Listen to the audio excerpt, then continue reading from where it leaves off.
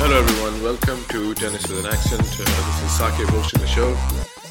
Tennis season is moving on after the first major. Last week we had quite a week. We had Jerry Vesely coming back, winning in India. Then we had Monfils winning a tournament as well. On that note, let me introduce my guest, Damian Kust. If you're on Twitter, you follow him. Probably, if you don't, you should follow him. He's a very fresh, new, good voice in the tennis Twitter community. And yeah, let me bring my guest in and he can introduce himself much better. Hello, Damian. How are you? Hello. Good morning, everyone. Thank you very much for the nice introduction. I'm a student from Poland. I'm 21. I'm 21-year-old at the moment, and I'm a freelance tennis writer. So if you have any inquiries, call me. Yeah, so what have you been doing as far as, part-time tennis coverage? What events are you covering, or who do you associate your work with? Are you a freelancer? Tell our audience what you do. Yeah, I mostly associate my work with the lastwordontennis.com website. I cover pretty much all things tennis for them, but I am also very focused on the ATP Challenger Tour as a sort of passion of mine, a niche maybe I can feel in the tennis coverage. I feel like no one practically covers the ATP Challenger Tour as well as it should be. Even the ATP is kind of the publicity is not so big on that tour. I would certainly like to invite any listeners to follow the Challenger Tour. I think what throws off most people is the apparent difference in the quality of play between the main tour and that circuit. But honestly, I can't just tell you, and because you're not going to believe me, but you have to see it for yourselves. All of these guys playing there have received years of professional training. The discrepancy between word number 50 and word number 500 is definitely not as busy, not as big as you might think. This is actually, there's a great question to ask yourself when watching the Challenger Tour. What is the missing piece in the puzzle? What is the missing aspect of the game that the player should, that the player would require to get to the top echelon of the game? And you have to trust me, the answer is rarely simple. Also, I would like to really recommend you to go and visit a Challenger Tour event on site. There are currently about 160 events each year, so there's a good chance you have one close to home. It's a great experience for on-site viewers. I mean, the players are very easily accessible. They are very close to the crowds. You can talk and take a picture with practically anyone. Like, imagine trying to say something to Novak Djokovic at an ATP 250 and hear, players wander by themselves pretty much around the grounds. And you can get much closer to them than at main tour events. They are also not that tired with crowd interactions, with press conferences, with any questions you can have for them. I actually saw a Twitter user, I think just a couple of days before, say that when she asked Mohamed Savad for an autograph, he literally thanked her for it. That's how how it works there. That's really a different world. And I haven't been to Challenger Tour. I've done the Newport 250 myself in my limited exposure to covering tournaments. And the other tournament that I've gone are Masters 1000, which are ATP's biggest tournaments. So the clear difference even there as part of the media body is that you can walk up to a player. It's very low key environment compared to a Masters 1000, and I haven't been to a 500 yet. So I can only imagine what you're saying is so true of the Challenger Tour.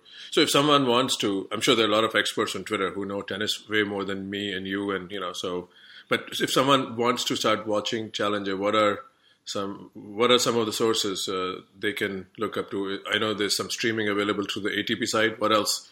How is it accessible on TV? Yeah, it's great. It's great that you brought it up.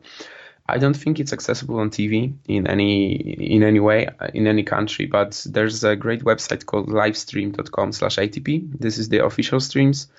It's much better than tennis TV actually, because, for example, tennis TV, the coverage of the main tour events, they currently don't have singles qualifying. They miss a lot of doubles matches, and on the livestream.com/ATP, you can actually watch every single Challenger Tour match, barring any like court changes that would bring a match to a non-streamed court. But the basics, are that you can watch everything, every doubles match, every singles match. I think not many people know about it yet. It's only, I think, the third year running for them. But also every match is stays on the site. We can watch it on replay. You can watch any match from the last seasons, or a lot of them from the 2018 season. So I think it's actually a great move from the ATP to get more publicity to the ATP Challenger Tour, and that's what the players need, definitely, because the money that they get is not big, and a lot of players struggle to make a living, struggle to pay for the expensive travels, expensive coaching.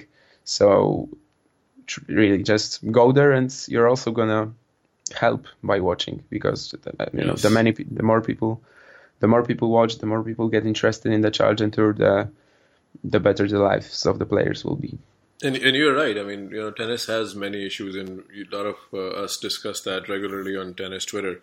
But one issue that doesn't exist is the level of quality on the players that are playing on the Challenger Tour. Because I call with the revolving door. Anyone who is ranked 60 or 70, or from down to 100, very well, if you take your eye off due to an injury or due to some bad run, could be playing the Challengers next year, because that door is very, I think, same players sometimes are getting wild cards or playing qualies in 250s and 500s, depending on what else is going on, and the same players will be competing in the Challenger. So the quality is really good, and I also encourage people to follow if you don't follow that closely.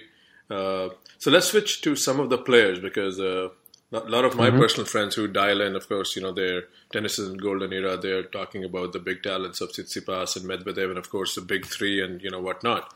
So what are some of the players that someone who's listening to the podcast should keep an eye on, who's already making a successful transition from Challenger to ATP Tour? You may think those are household names for you because you follow them, but there are a lot of people out there, whose tennis... I'm not saying they're casual fans, but they're focused on the stars. So enlighten us with some of the names that are coming up, or they've already come up on the ATP Tour from Challengers. Well, I very much like the Scandinavian trio, as I like to call them. There's one guy from Norway, one guy from Sweden, and one guy from Finland. So I'm talking about, obviously, Casper Ruud, who's been on the main tour pretty much for about a year now. But the other two guys, Mikael Ymer and Emil Ruusuvuori, they both won 4 Challenger Tour events last season, and now they're just starting to make their breakthroughs at the ATP Tour. I think most of you must have seen Ymer at the Australian Open when he lost to Kachanov in a 5-setter. That was, I think, over 4.5 hours. He actually used to have a very defensive game. He used to be a clay court specialist back at the ATP Challenger Tour. But with the improvements that he's made to his game, because he himself said that to beat better players, to beat tougher opponents at the main tour, playing just defense was not enough. He had to improve his offensive game. He had to start winning the points by himself. And right now he's playing the European indoor circuit. He actually had to pull out of Rotterdam qualies with some slight injury, but he was playing Montpellier. Right now he's going to Marseille to play qualies too. Emil Ruusuvuori is a young Finn with a much bigger game. A very complete player, really. He has a very potent serve, huge strokes from both wings. And he also won 4 Challenger Tour events last season. He started this year playing the Canberra Challenger and just lost to Philipp Kohlschreiber in the final. And now he's also touring Europe for the indoor circuit. He qualified for Montpellier and got his first ATP main draw winner over Denis Novak. Then he lost to Norbert Gombos in the second round. Now he also played Rotterdam qualies lost in the second round. But these are the players that are kind of, became breakthrough stars in the second half of the last season, and now they have like 6 months to simply get the rankings up before they start defending a lot of points in the second half of the season. Also, some of the players that maybe are a little bit younger they still haven't made their breakthroughs yet on the main tour. But for example, there's a very interesting 18-year-old called Brandon Nakashima. He's playing mostly the American events, the USTA Pro Circuit. But he, for example, pushed Frances Tiafoe very close last week. It's good to see that he doesn't really have the problem that most Americans of the current generation have. So his game is not that serve plus forehand oriented. He has a great backhand too, just a very, very solid game and great mental composure too. I mean, he's praised all the time for being very, very focused and concentrated at all times. Very soon you're going to see the main draw debut of Carlos Alcaraz Garcia. This is actually just a 16-year-old from Spain. He made headlines last year in April, I believe, when he won his first ATP Challenger Tour main draw match against Yannick Sinner, actually, so another youngster. He made it in April as a 15-year-old, I think 15 years and 9 months. So it was one of the I think he's fourth on the all-time list of the youngest ATP Challenger Tour main draw match winners. And right now he started his year playing ITF 15Ks. He's 14-1 for the year, I believe, but he's preparing for ATP main draw debut at the Rio Open. So next week he received the wild card. He'll surely get a lot more this season to Spanish events like Barcelona or Madrid. I think he also received a qualifying wild card to Miami. So that's also another one you're gonna see a lot. He can be considered as a clay court specialist, but he also pulled off a couple of ITF victories on hard courts at the beginning of the year. He has like the typical Spanish game that you expect from a clay courts player from that country. Oh, there you go. So quite a few names there. Even I learned a lot, and I'm sure a lot of you who are on Twitter. And I think, again, Damian becomes a very good account to follow because I learned that's lazy on my part. I learned of Ruusuvuori through, I think, one of Damian's tweet, and just I went and, put the name in and, guilty as charged. And then I found, wow, this guy is like such a big talent. I should have known more. And then Eric Jonsson, who was also on the podcast a few months ago, is a good account to follow because they are always talking about tennis beyond the main tour. Where this is where, the revolving door of tennis is where the new talent keeps coming in. And when Eric was on the podcast a few months ago, we talked about Yannick Sinner, who's, of course, now an established player and known in tennis community. Of course, still very young, still a lot of development, a lot of work to do, but established in terms of a name that's easily, spelled, easily mentioned in conversations. So, Damian, let's talk a little bit about Ruusuvuori. What are some of the strengths of this lad's game? I saw him in the qualies of Australia. He lost a close one, I remember, to a French player, if I'm not mistaken. He won a couple of matches. So what are some of the early impressions? I mean, what are his strengths? He's an all-court player, what we see usually in ATP these days, or talk more about him. He's basically a power baseliner. I don't think he's that comfortable at the net, but obviously if the point forces him to, he can play there. But generally he bases his game on as I said, a very potent first serve and then just huge strokes of both wings. He had a lot of performances last year on the Challenger Tour where he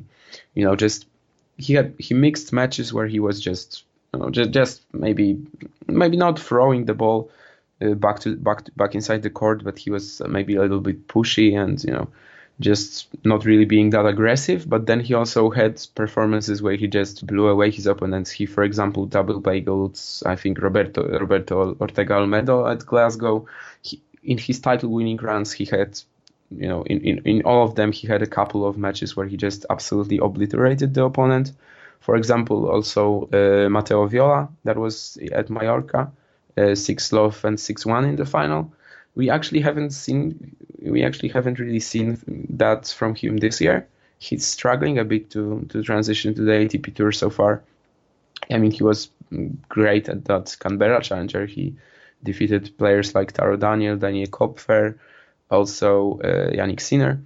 But right now I think he's maybe a bit overwhelmed by the occasion. I mean, also that loss against Bonchetri you talked about. I mean, when the draw for the qualies came out, everyone was like, okay, that's the easiest section. Rusev is just going to come through that without a problem. There was, I think, Bonchetri defeated Darcy's in the first round with a lot of issues, and then it's absolutely inexplicable. Sorry, what happened there? Everyone was surprised by that, but right now he's a little bit older than for example Sinner. His breakthrough came later, but as I said, he defends pretty much 0 points until June, where he started playing challengers last season. You think it's more of a narrative question, but you think this helps if someone breaks onto the main tour a little later, because the Challenger Tour is somewhat still it's like your completion of your tennis education in a way. If you don't go to university, you're playing challengers in place. There are less crowds, empty courts, a slightly more relaxed environment. Of course, you're playing for money and you're playing for points. You think that helps better than someone who just storms into the tour like Shapovalov did, and then you have to reset with the tour, the expectations, and it took Dennis a couple of years to establish himself after that run into 2017. So I know it's a wider question. You can use players as examples, but what do you think is better? You like the path of a Rusev who comes slightly older by winning a lot of titles and spending time. Development is slightly not delayed, but taking more time than suppose a Sinner or a Shapovalov. I think everyone has some kind of a reset period. Like besides some examples like Rafa Nadal, who basically went and never let go, but even, for example, Roger Federer, he had that period where he won his first challenger in 1998. Actually, his only challenger to the title. He just stormed on the main tour. He defeated Sampras at Wimbledon, and then there was that period when he just had to, for some reason, the mental side of people works like that. We see it with Sinner, for example, right now. He pretty much hit the top last season with that Next Gen Finals title and Ortiz Challenger. I mean, it has to be very hard for a person, to be expected to achieve so much. Sinner has only won one match so far this season, and it's not like he's even been playing poorly, but simply playing with that baggage on your side. I think Shapovalov also had it. After that miraculous Montreal run, also the US Open fourth round, then he also had a period of like a year where he just wasn't as good mentally. He couldn't win close matches. Just being expected to win is sometimes tough to deal with a young player. So I think it's maybe a little bit better with when you enter the main tour as a 21-year-old, just like Ymer and Rusev do at the moment. Maybe that will help them to limit the resetting periods to as little as they can. Yeah, very well said. I think reset period happens for everyone, and it'll even happen to, say, late starters. I mean, if someone becomes a presence a little later, and I think you kind of captured it really well. So let's also talk about the Challenger Tour. It's also the living place of a lot of players who are trying to come good. And then the great story is Mohammad Safwat. You told a story about how a girl, a fan asked him for autograph, and he thanked him. And I had the opportunity to meet this player in Newport a couple of years ago, and he was such a delight and very approachable, nice guy. But the story is pretty phenomenal, how he's coming from a system in Egypt where there is no tennis system, he told me, literally. It's Hmm. and then tennis is a very expensive sport. So there are people like there's so many players like Safat who are on the tours. Grinding is kind of a word that doesn't describe best, but yeah, they're trying to make a living. They're going different cities. They're planning their travel. I'm sure it's not cheap, and uh, and then you play tennis for money. It can be very tough. And he finally won his first title again, a stat that I didn't know. So I don't know if you're comfortable talking about him. Have you followed his career a little bit? What do you know of his stay on the ATP Challenger Tour? And he's made few entrances in the main tour, but he's pretty much been a normal resident of the Challenger Tour. Talk about his great story. Yeah, I think he's a great idol for the Egyptian kids. Definitely, you might well, you might not like what I'll say now, but the tennis integrity unit has really targeted Egypt in the past couple of years, and they found a lot of irregularities. But the country is like very associated with match fixing at this point. But I think it's amazing that Savat is staying clean in this regard. The only thing he has on himself is like failing to report something that an offer that he received, but which is obviously not a good thing. But it's nothing compared to what people think of Egyptian tennis at the moment. It's a very inspiring story too. Like at 29-year-old, he qualified for a Grand Slam for the first time this year. So it's actually not the title in Launceston is not a one-off. And now he took his first ATP Challenger Tour title. He had 3 finals before in the past 4 years, I think, yeah. And as far as I remember, I think he participated in 133 events before. So that's, to win his first one, ATP Challenger Tour events, of course, I mean. So to do it now is a great testament to his perseverance and also the hard work he puts in. His ranking is now higher than it ever was. So hopefully he can get opportunities. He'll definitely be seeded at every Challenger Tour event. He will try out some main tour qualies probably. I mean, his game is he has no apparent weaknesses. Maybe he doesn't really have any like consistent attacking weapons, but I absolutely love to watch him. He also has some brilliant shot making potential. Definitely his mental side is what's been improving. He nicked a couple of very close sets that really decided the outcome of the match in Launceston. Also, he played Matthew Ebden today at Bengaluru, and he missed a lot of opportunities to close the second set, and then was down in the third, but just really turned it on, just up his level. I also had the pleasure of maybe not meeting him, but like saying 2 or 3 words to him at Sopot last year, at Sopot Challenger. I also felt like he's a very, just a great human being. So I am certainly very happy that you can assure us of that. No, very very well said. And again, listening to what Damien is saying, the tour has so many stories, and it's just incredible what some of these athletes are doing. And tennis can definitely fix so many issues, and one of them is the prize money at the Challenger, which I believe has gone up, but I'm not qualified to speak on that as I haven't done the proper research. So let's talk about another player who has been as high as number 35, Jiri Vesely. Has been injured, lack of form, and this is not the first rodeo that he's gone back to the Challenger and come back, and he came back pretty strong. So how closely have you followed his progress over the last year or two? And were you surprised that he came out in that field in Pune? Well, one couldn't really be surprised that he came out of the field in Pune because we all know how, maybe not bad, but how Challenger-like the field there was. I mean, besides Benoit Paire, I think the second seeded player was Ricardas Berankis, right, at 66 in the ATP rankings.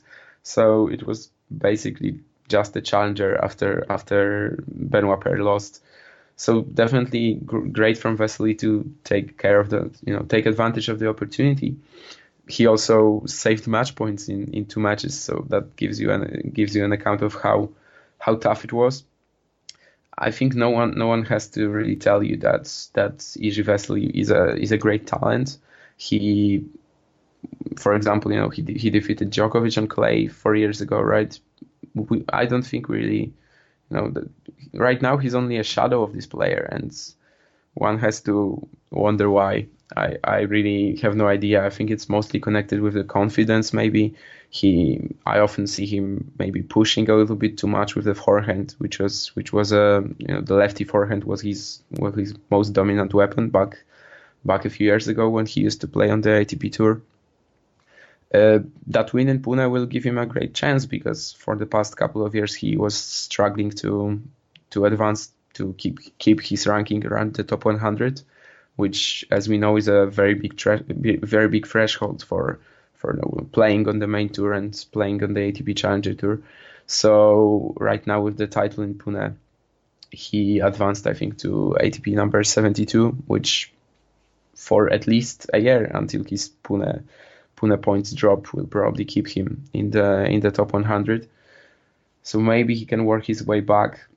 I really don't think he's playing as well as he was back then, but then it's not like you can lose your tennis abilities. It's not like the skill just goes away. So I think if you can get your confidence up, then after some time, then it certainly will.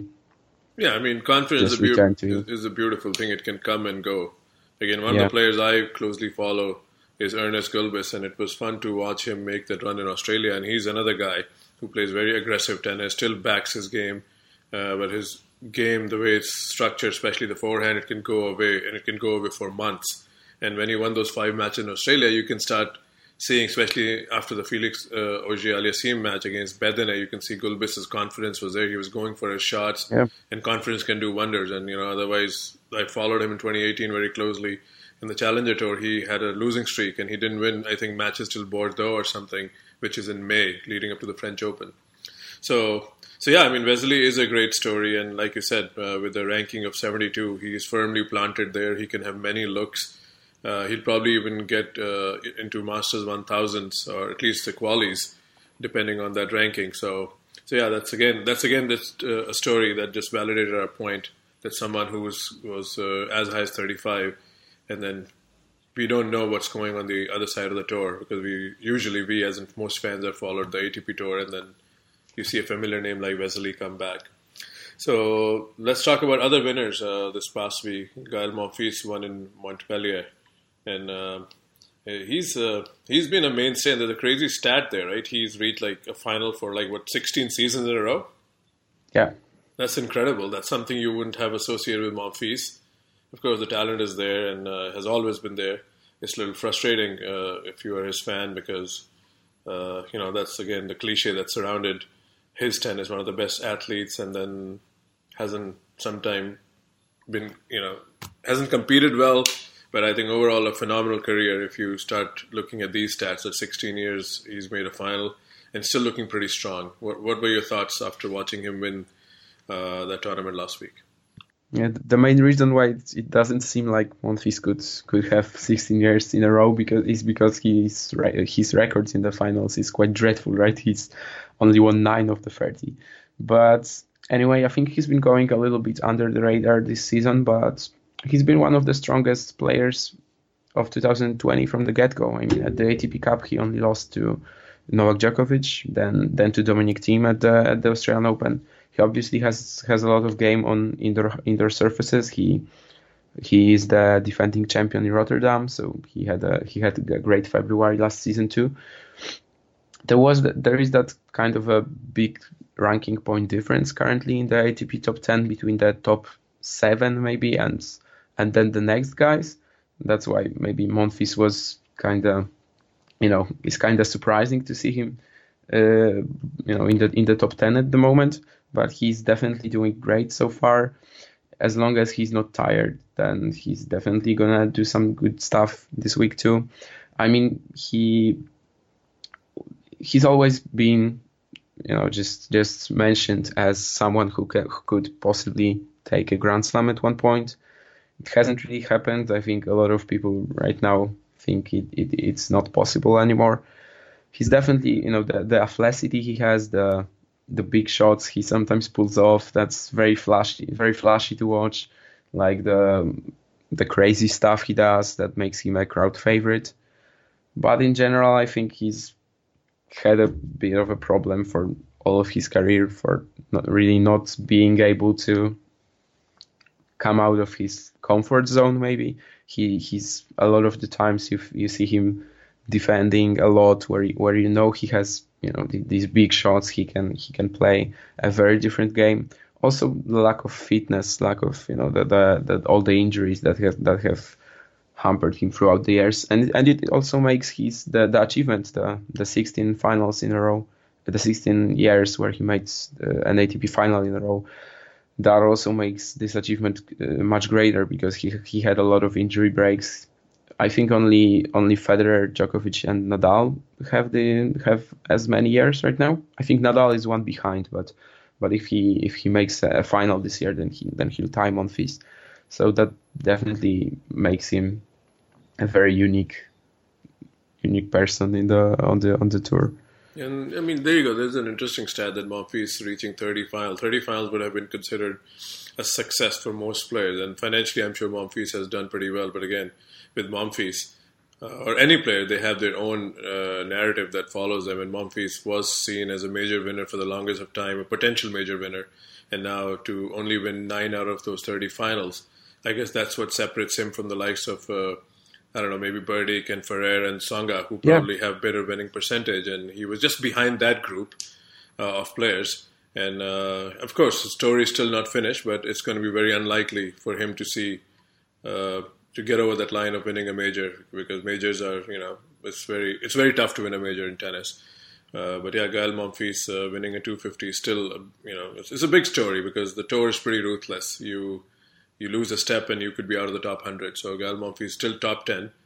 Are you also surprised that, given his career, what is his career high ranking? I mean, I don't know. I think he probably hasn't gone higher than 6, I think, if I have to just take a guess. I don't think he did, yeah. Yeah, so that's also, as great as it is that he stayed close to 10 few times since 2016 when he was working with Mikhail Tilstrom. They meet the US Open semis. Number 6, yeah. Yeah, so...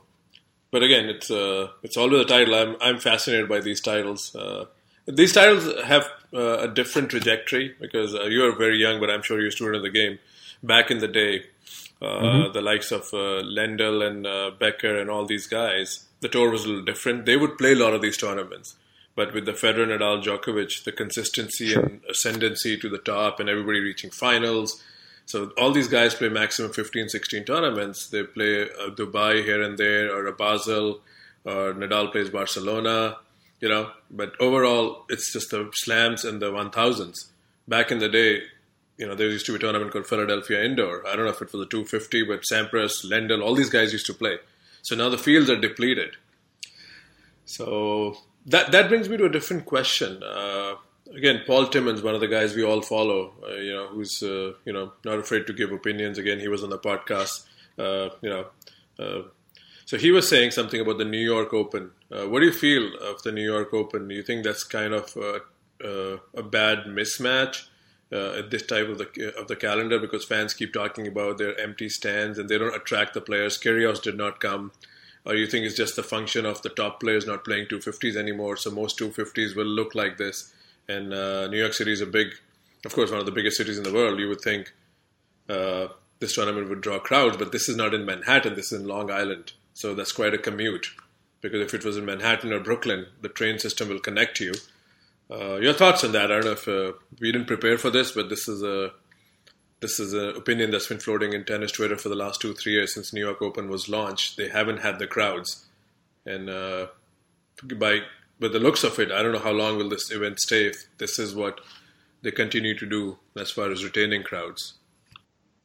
Yeah, I think the field is actually pretty good for an ATP 250. So, as you said, it's probably, you can't really expect much more than Isner, Raonic, and Opelka at this point. I mean, really, the top players rarely play 250s. There are, players like Medvedev, Tsitsipas, Monfils. They are all playing the European indoor circuit right now. Maybe it's a matter of just too many ATP 250s. I don't know. I mean, the stadiums have been very empty, but I also saw that the tournament organizers are, for example, thrown out someone who had a press accreditation for tweeting photos of tweeting photos and saying like out loud that there just isn't crowd. There just aren't any people in the crowd. I mean, we see it a lot in many different ATP 250s. For example, in Pune there was also a problem. There are some spots in the calendar that simply don't fit well. I think maybe also the publicity behind the tournaments. I mean, I think maybe the tournaments are not, making a lot of promotional activities before the events. We don't currently have an ATP 250 in Poland, but that's what I kind of gather from what people say, that even if they're living in a city with an ATP 250 event, they don't really hear about it. They only know about it because they're tennis fans. It's not like you can, just a regular, common people will find out about it. I don't really know the geography of New York very well, but from what I gathered, also from other people talking about that, I think the Long Island, geography of New York is also a huge problem here. Yeah, I've lived there for 2 years, and I can totally understand. Again, but Long Island also has people. It's not like nobody lives in Long Island. There are a lot of people in Long Island, but it's a more car market. They have a Long Island Railroad commuter train that goes into Manhattan, and then you can go to Brooklyn and Queens from there. But yeah, but I think also the other point is America here in the last 20 years I've stayed, and after Roddick, there hasn't been a superstar.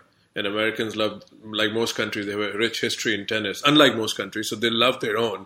They were spoiled with the Sampras, Courier, Agassi generation, so after Roddick, Fish, and Blake, Isner is pretty good, I mean, for what he's done for the game, but it's just, I don't know, in this Federer, Nadal, Djokovic era, how well tennis players, even national tennis players, sell. If you put one of these guys here, I'm sure the tournament will be a sold out, even in February in Long Island.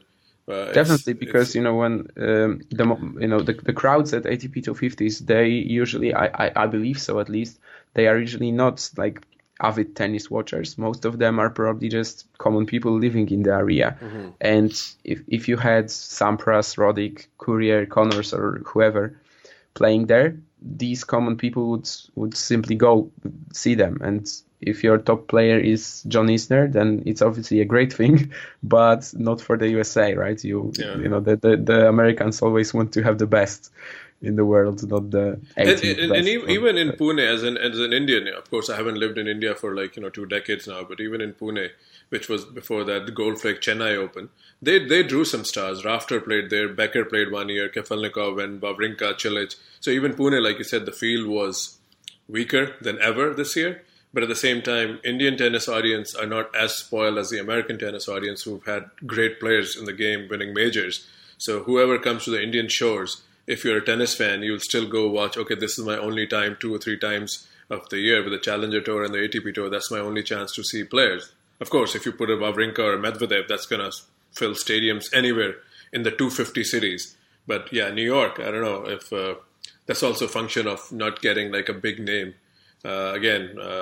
Even Sam Querrey said, a few years ago, he was a top-ranked American, and he was not, he could walk through Manhattan, I think, and not get noticed.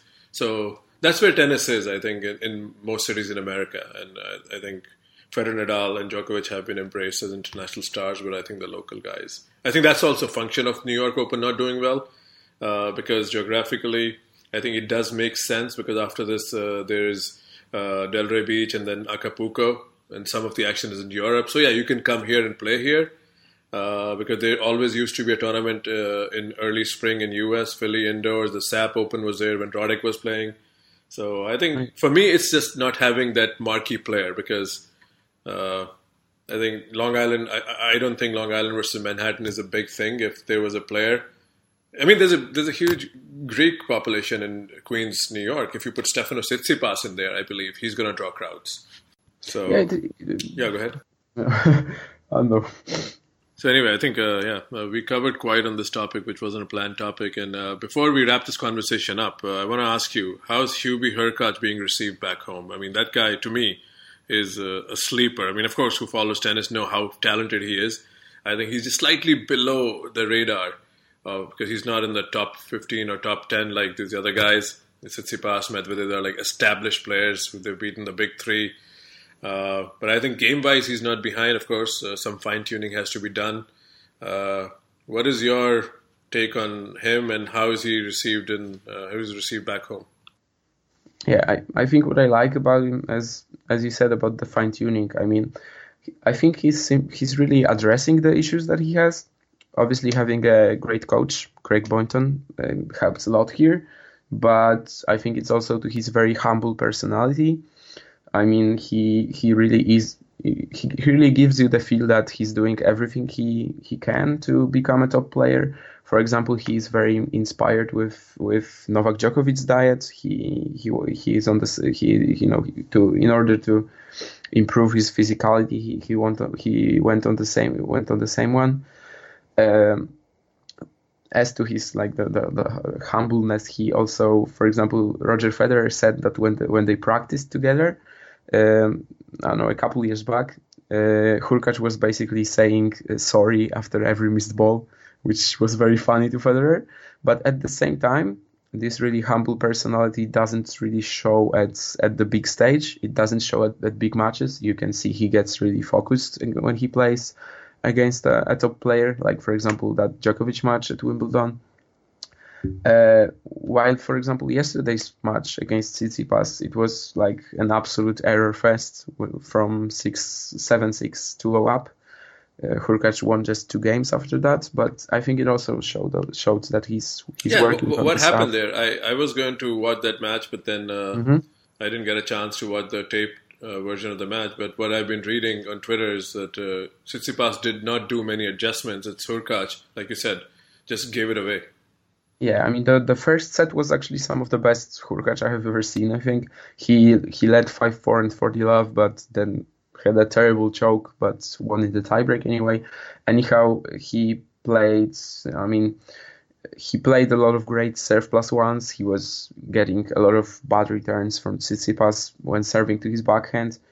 I think that was also an issue back in the days, that his serve was maybe a bit too one-dimensional. So we've seen players, get used to it after a couple of games, a couple of sets.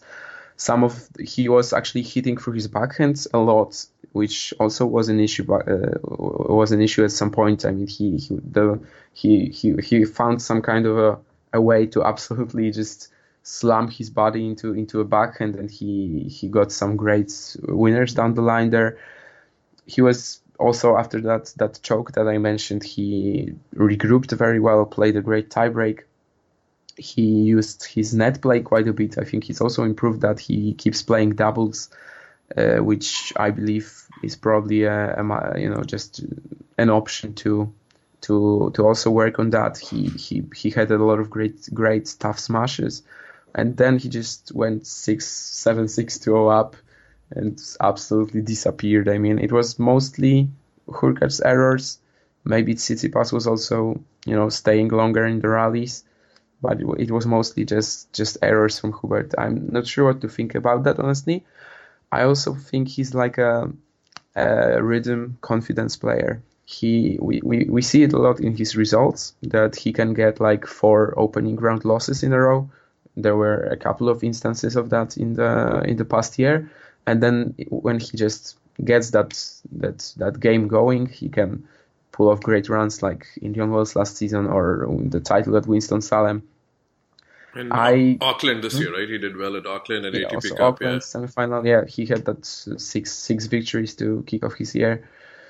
He's in Poland he's treated very as a big star already. I think maybe he's given a little bit too much credit at times. I mean, people probably make him out to be just as Tsitsipas or Medvedev at this point. Like, people think he's that much of a talent, which he maybe is, but he hasn't really shown that yet. So I would still just stand with that. I definitely I definitely love about him that he has that big stage personality, that Yeah. when he comes out for a big match, he's definitely much more focused than usual and likely to play great.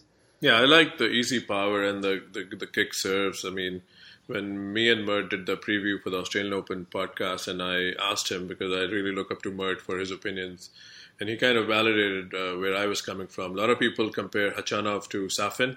I think the only comparison there is the backhand.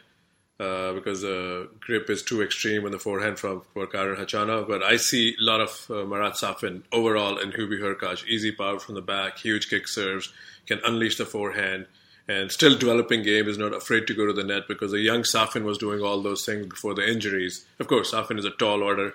At best, he was mixing up with Federer and Sampras. Hubi Hurkacz has a lot of work to do. So let's play a funny game here. Hurkacz is ranked, I think, close to 30 right now. At the end of the season, I'll go first, then you can go second. I think he's going to be ranked anywhere between 13 and 18. What do you think? Yeah, maybe 18, 25, just a little bit lower than you. Yeah. Okay, so this is a unofficial bet. Let's compare notes in November. All right, so I really enjoyed this conversation. I plan to keep it close to 35 minutes, but your knowledge is, it's really intense as far as very detailed knowledge for all tours on the ATP side. So it was fun having you. Hopefully we can have you back again, Damian. Keep up the good work. And thanks for coming to Tennis with an Accent. Welcome to this segment of the Tennis with an Accent podcast. I'm Matt Zemek with Saqib Ali. Saqib, how are you doing after this latest week of tennis? Yeah, it's been a busy week. I mean, we just realized tennis never really takes time off, maybe except for the few weeks at the tail end. And after the first major, we already warmed up to so many different narratives in tennis. And one is Vasek Pospisil's rise back to prominence. He's been on quite a run.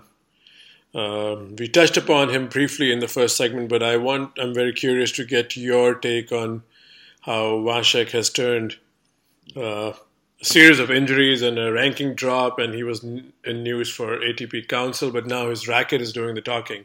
So how impressed are you, and what have you seen of him lately? Well, the thing that strikes me about Pospisil is that he had a good run at PK Cup along with Denis Shapovalov, and it's been Pospisil, the old veteran, not Shapovalov, the young pup, who has had an especially strong start to the 2020 season. And that was one of the themes of the Australian Open for me, that you did see Zverev make his way to the semis, and you did almost see Dominic Thiem bust up the big three control of the majors. But for the most part, Saqib, at the Australian Open, certainly on the men's side, the younger players didn't really do that well, for the most part. And so the Pospisil-Shapovalov comparison highlights the notion that the veterans, at least, and this season's very early, so things can definitely change. We're still a few weeks from Indian Wells, and a significant point reallocation stage of the season. But at this early stage, it's the veterans, for the most part, who are putting in the work, and the young players are struggling. And it's not just Shapovalov in Canada; it's also Felix Auger-Aliassime, and but Pospisil with his run to the final in France. It's showing that that his momentum at the end of the 2019 season, it has carried into 2020. We can't really say the same thing for Shapo and Felix. So that's a pretty notable story. And Pospisil, obviously world class in doubles. To see him find ways to get better in singles, it's a testament to his perseverance, and that's definitely the kind of story we should be celebrating. It's a very good advertisement for men's tennis. It is, and just keeping informed with the podcast, by the time this is released, we only talk about stuff that has happened. So as we record this late Wednesday evening, Pospisil also got a big win today over the in-form Daniil Medvedev. Of course, his form hasn't been as stellar in this year, but he's still he came this year with huge momentum, huge expectations. So that win has to count for something, Matt. Oh, absolutely, without a doubt. And players are trying to make statements. It has to be said that February is not a month with huge high end tournaments. You don't have a Masters 1000 in February, but players are trying to establish who and what they are and how they want to play in the month of February. So within that context, it's definitely a noticeable development. Let me stay with Medvedev for one more question here. Me and Susie were having a DM conversation today, and she said this was a time when, of course, it was a young season. There's a time when Medvedev is expected to consolidate on what he built, and I threw in the idea of a generic notion that a lot of time players who have a breakthrough season go through a reset phase. But then Susie came back. Medvedev didn't really. This is not a reset period because he announced himself in 2018 and built upon a stellar 2019. So where do you see his early season? I know it's too early to start worrying about his form, but do you think this is a time when most of the tennis world expects him to consolidate what he really has shown in the last 6-7 months? Well, I think that when realizing his early exit to Wawrinka at the Australian Open, and Wawrinka has a well-deserved reputation over several years as a great big match player, and Wawrinka certainly needs to receive ample credit for how he was able to steer that match in his favor after falling behind 2-1. But nevertheless, I think that match shows it's not so much a criticism of Medvedev from where I sit. I think that match reminds us how ridiculous it was that Medvedev got on that roll from August through October when he basically could not miss finals. I mean, he made the final of one high-end tournament after another. I think that the loss to Wawrinka in Australia just shows us how amazing it was that Medvedev was able to get hot and stay hot for several weeks, over the course of 3 different months on the calendar: August, September, October. So I think if people were thinking that Medvedev was going to just stroll into 2020 and reclaim that every week dominance, I think that was an unrealistic expectation.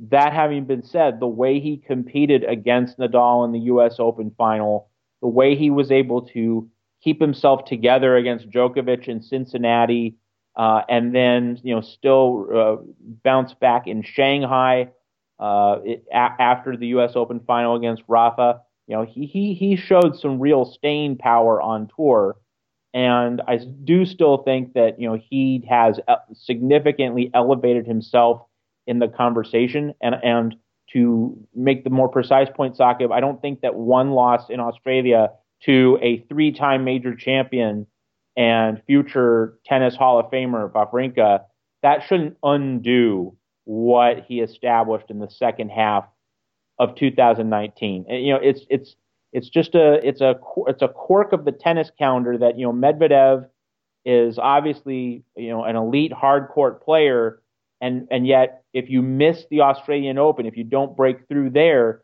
then you have to wait several months to get your other really big shot at a hard court major at the U.S. Open in early September. So, is Medvedev going to be a beast on clay, and is he going to do anything on grass? It's really hard to say. So he's in an in-between position here, and I think that the main thing for him is to, be to stand out at Indian Wells and Miami.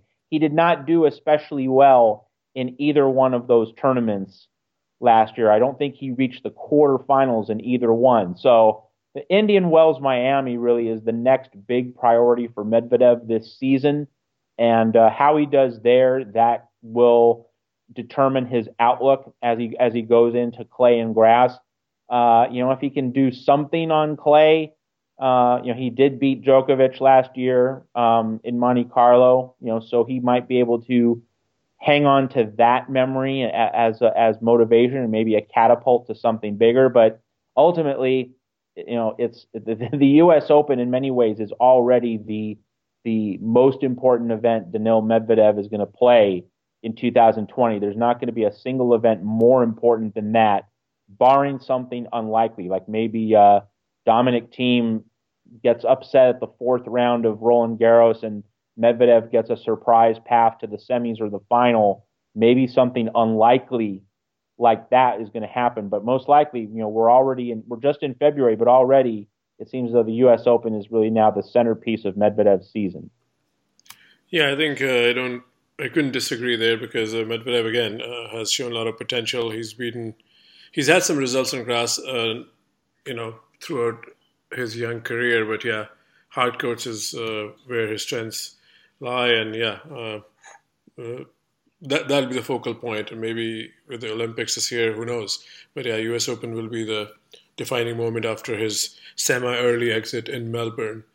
Let's switch gears here to Serena Williams for a second now, because she doesn't have that kind of problem. She can play on almost any court in the world. So she was seen in action last week at Fed Cup. So we definitely deserve we deserve to talk about that, because talk about what you saw of her in that weekend and where is her game at. Again, she has a date with history. She's, we don't have to judge her week in, week out, but still it's pretty intriguing whenever she gets on the tennis court. And I think over to you.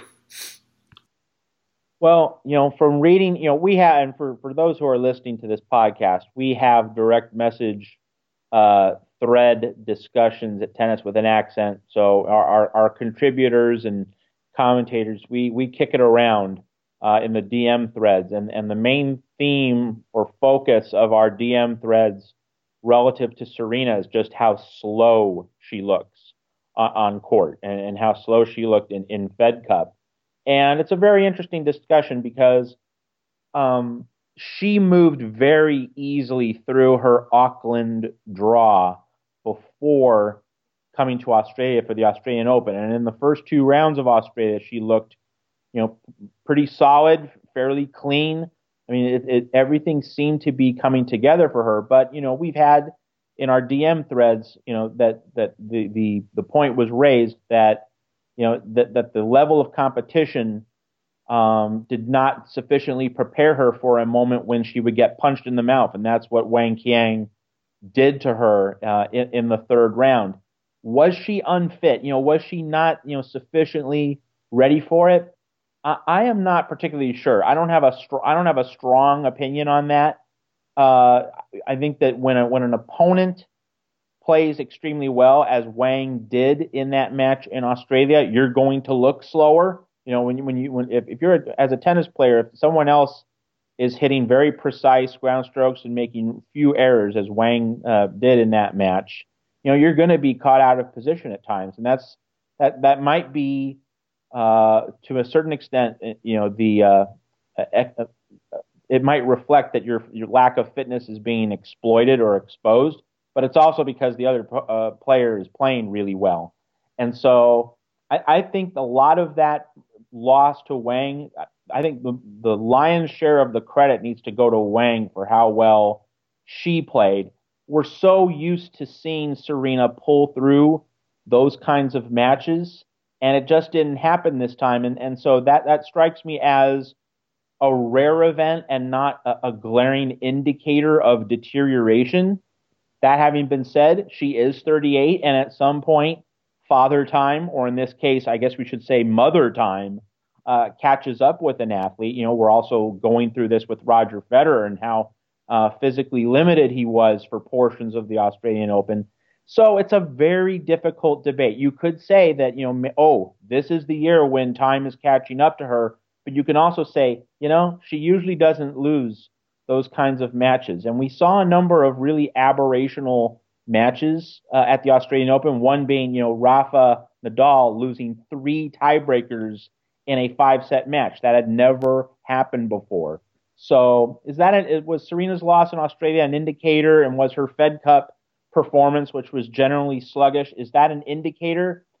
Maybe. And I like to remind our listeners from time to time that it's sexy and it's fashionable and it's confident and it's bold to say, aha, I have the answer. But really, it's something that commentators need to be willing to say more often. You know what? I don't know, or I'm not sure. And I really am not sure in this case.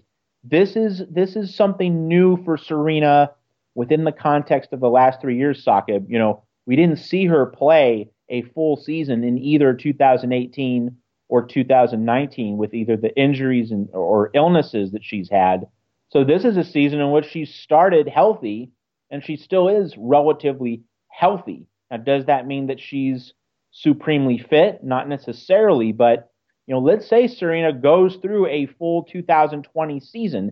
Is that going to be better for her? Maybe, but it could also be worse for her, because when she came to Wimbledon in both 2018 and 2019, she did not have a lot of match play. And so while there was some degree of rust in her game, she did not have a lot of tread on the tires in those seasons. And so she made the Wimbledon and US Open finals in the second half of the season because she didn't play much in the first half. So is playing a full 2020 paradoxically going to hurt her at the more important tournaments? That is the fascinating question that I'm thinking about for Serena Williams in 2020. Yeah, I think, Matt, just want to add, I mean, she's someone who's had a career of, making these kind of comebacks, rediscovering her form, or even reinvent her from losing position. So you're absolutely right. These two performances combined in Australia and Fed Cup, we can't, these could be outliers, but these could be a beginning of a trend. But again, Serena has too great of a resume to make them as indicators of things to come. So yeah, I think the season's wide open as far as I see her scheduling and performance, and anytime she's on the court, she'll be talked about. But yeah, it's as like I said, she looked. It's not an indicator even in my books. So let's wrap this segment up, Matt, unless you have something else that needs to be shared on this platform. I was just saying, the tennis world is waiting for Kim Clijster's return in Dubai. That is something just over the horizon. It's one of the more significant events on the tennis calendar in the month of February. So we're definitely looking forward to that down the line. And I also want to just say to our listeners, I don't get a salary for writing, and I've had a more freelance professional writing responsibilities this year, things that I get paid for. So, there hasn't been nearly the same volume of coverage, but for the WTA events in Doha and Dubai, we're going to be all over that, and we're definitely going to be all over Indian Wells and Miami. So for all of the important tournaments this year, you're going to get the full coverage, but like for slower weeks, such as this past one, with just 250s, in the lower tier tournaments, you're not going to get quite as much everyday coverage, but we're definitely going to be there for all the especially significant events. Masters, Premier Fives, Premier Mandatories, and all those events. You're always going to get steady daily written coverage of tennis with an accent. Okay, so on that note, this is Sakib and Matt signing off on this episode of Tennis with an Accent. We'll be back with another episode in a week's time. Thanks for listening, and bye for now.